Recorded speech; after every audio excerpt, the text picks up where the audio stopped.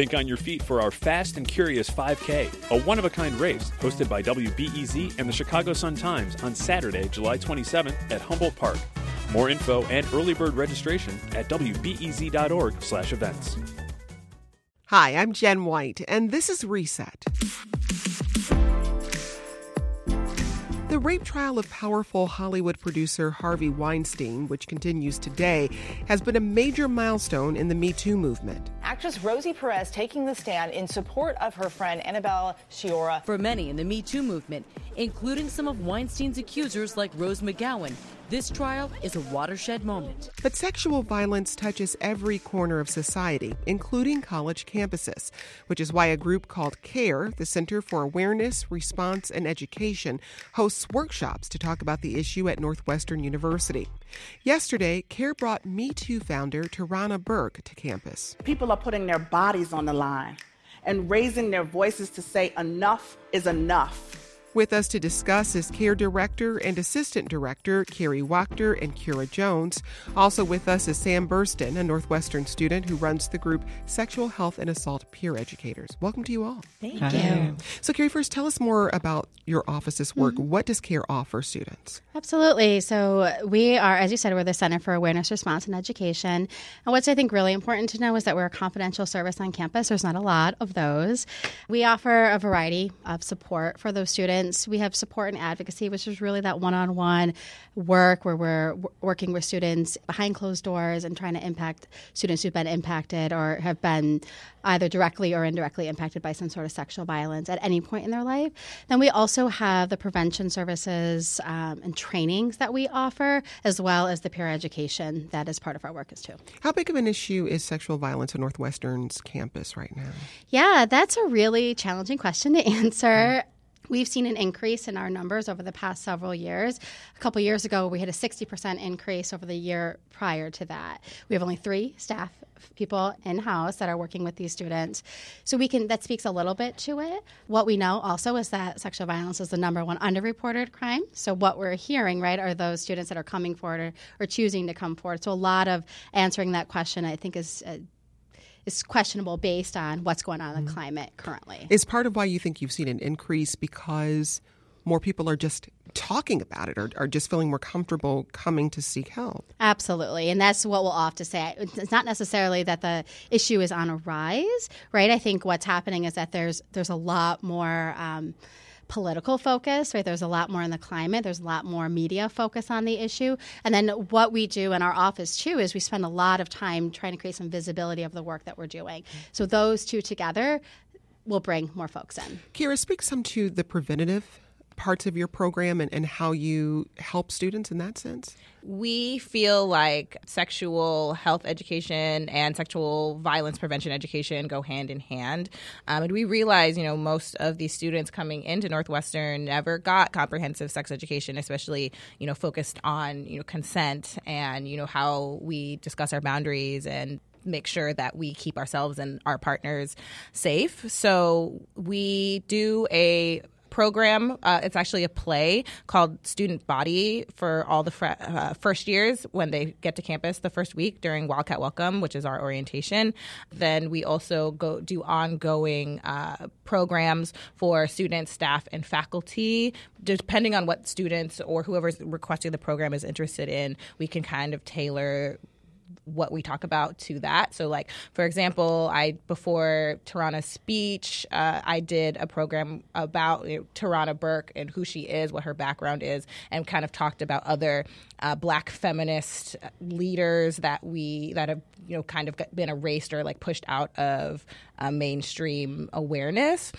We have programs about supporting survivors. We have programs about consent, about healthy relationships, and we are very social justice and intersectional feminist centered in all of the programming that we do. We try to be really sex positive and be accessible to students of all different identities.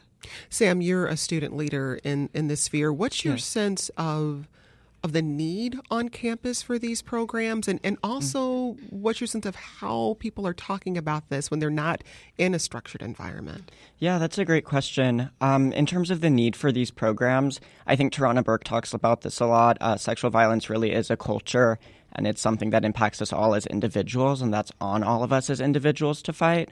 In terms of the need for it, really like having an organization like SHAPE that's facilitating dialogues around sexual assault, that's giving tools for people to talk about consent and articulating their desires.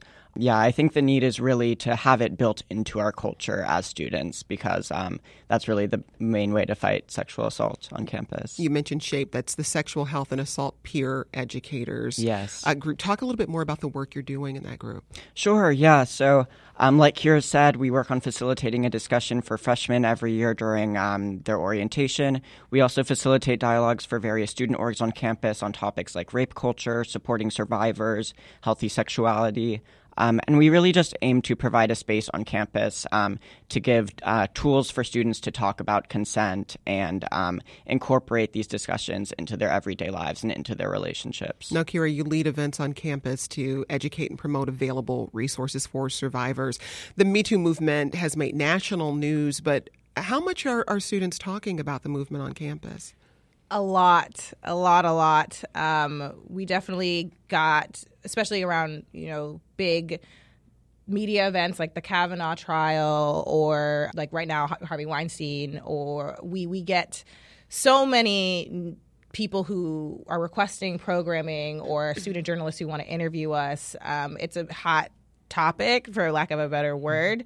And I think it's been bringing forth some really nuanced conversations about what sexual violence is, like particularly when the article came out about Aziz Ansari, we really started to hear students have to grapple with like the fact that sexual harm isn't always illegal, and that like the standard that we're holding, whether something was or wasn't sexual violence to, what a law says is like very problematic. And it really is about like the experience the person had and whether they felt like their consent was violated or that their boundaries were violated. And I really appreciate that we were able to make that space, because of Me Too. Well, Kira, even though there's more awareness and it sounds like students are having conversations on campus about this, what are some of the challenges survivors face on campus specifically? Yeah, I think some of the main survivors that we're facing are really having a space to talk this through. What we know is that we've been working on for years, we've been working on victim blaming, right? Like when someone comes forward, what are they faced with? What questions are they asked?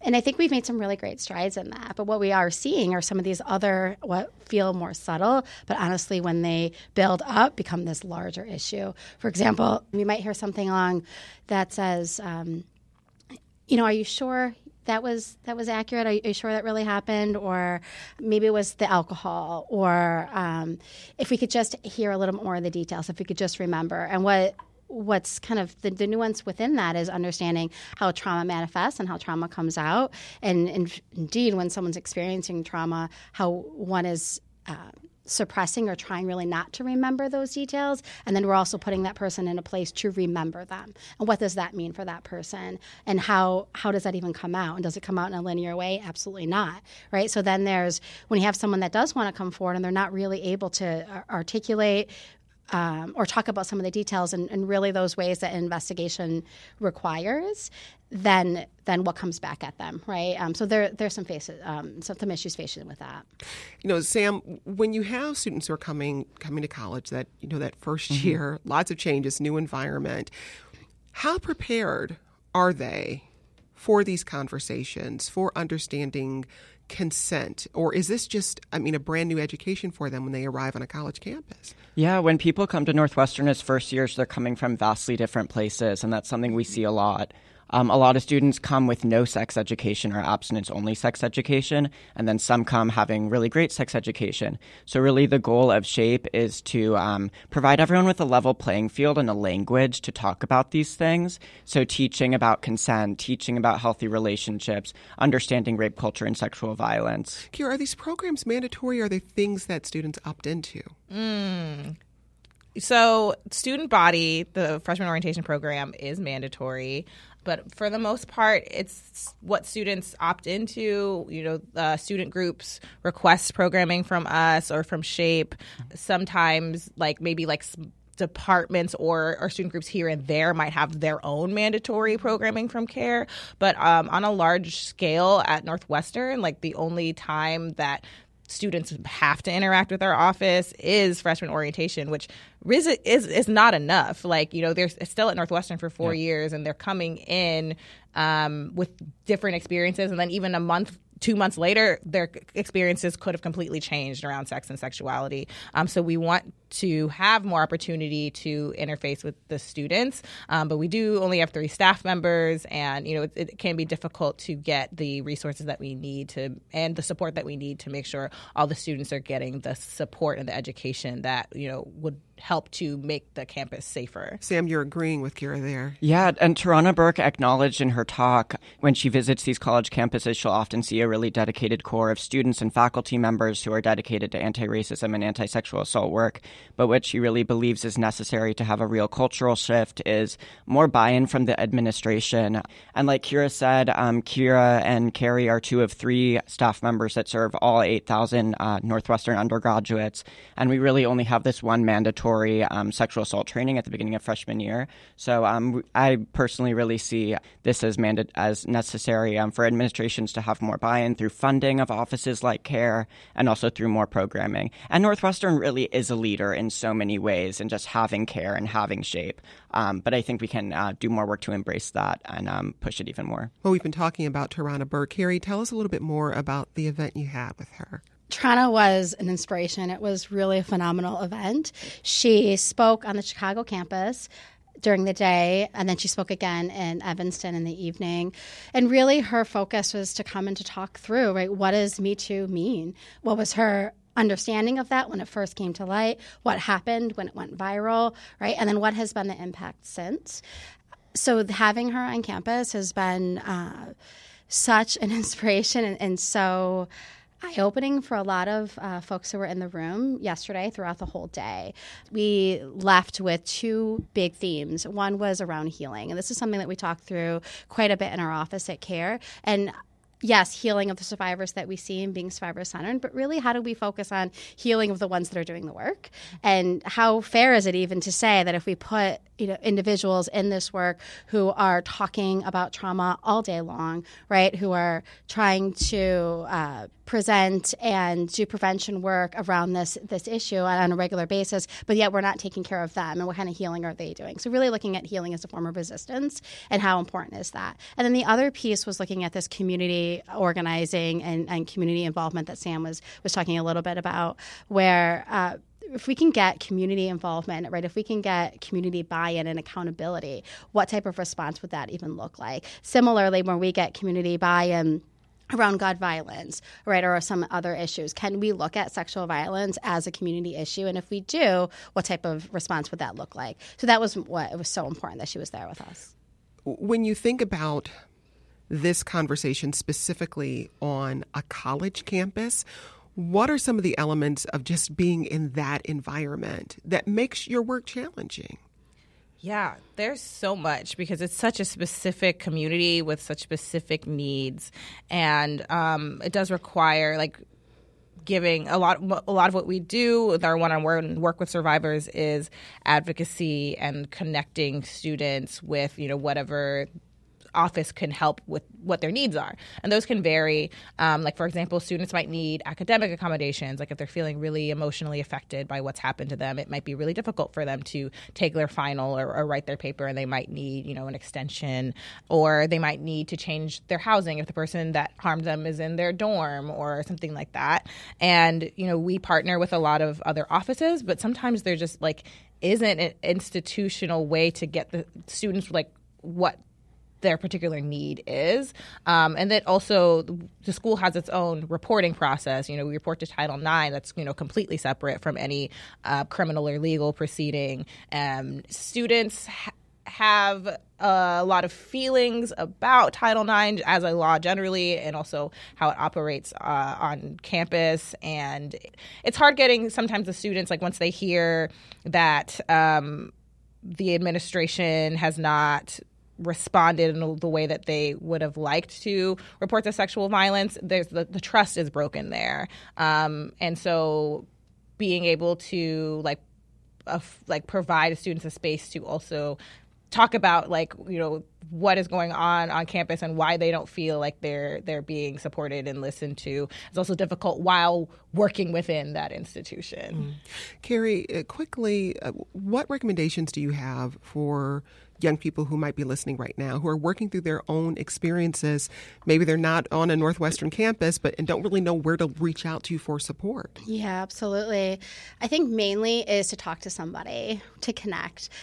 Trina Burke, and the clip you just played, talked a lot about the silence and then the shame surrounded with that. When there is silence, there is shame that builds, and it's so difficult then to connect. So my number one recommendation is to connect to anyone, right? To connect to a family member, but then look online. Even if you were to look online and talk about, there's so many great nonprofits in the area that can help that person connect to somebody, whether that's a therapist, whether that's an advocate, whether that's legal. But to make a connection online, just Google it. There's really great resources online, but make a connection. Sam, how would you like to see this conversation grow and evolve on Northwestern's campus while you're still a student there? I'd like to see more conversations that involve the whole community. Things that really establish a sense of culture and community with the whole campus and show that this is an issue we all care about. I think that it's really great when we have these conversations in small pockets of the university, but I think it's so easy to just talk about it and then go back to your daily lives. I think it really has to be a culture shift where it shows that this is something that we all care about. So more full community conversations, like the event with Trina Burke was really successful. That was Sam Burston, a Northwestern student director of the group Sexual Health and Assault Peer Educators, or SHAPE. Also with us today, Carrie Wachter, director of Center for Awareness, Response, and Education, and Kira Jones, assistant director of the organization. Thank you to you all. Thank you.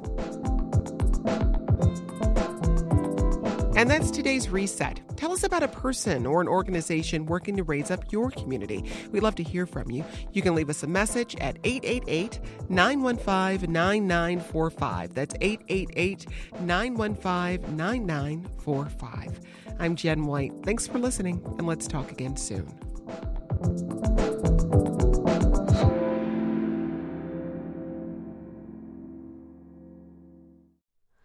Hi, it's Terry Gross, the host of Fresh Air. We bring you in-depth, long-form interviews with actors, directors, musicians, authors, journalists, and more. Listen to our Peabody Award-winning Fresh Air podcast from WHYY and NPR.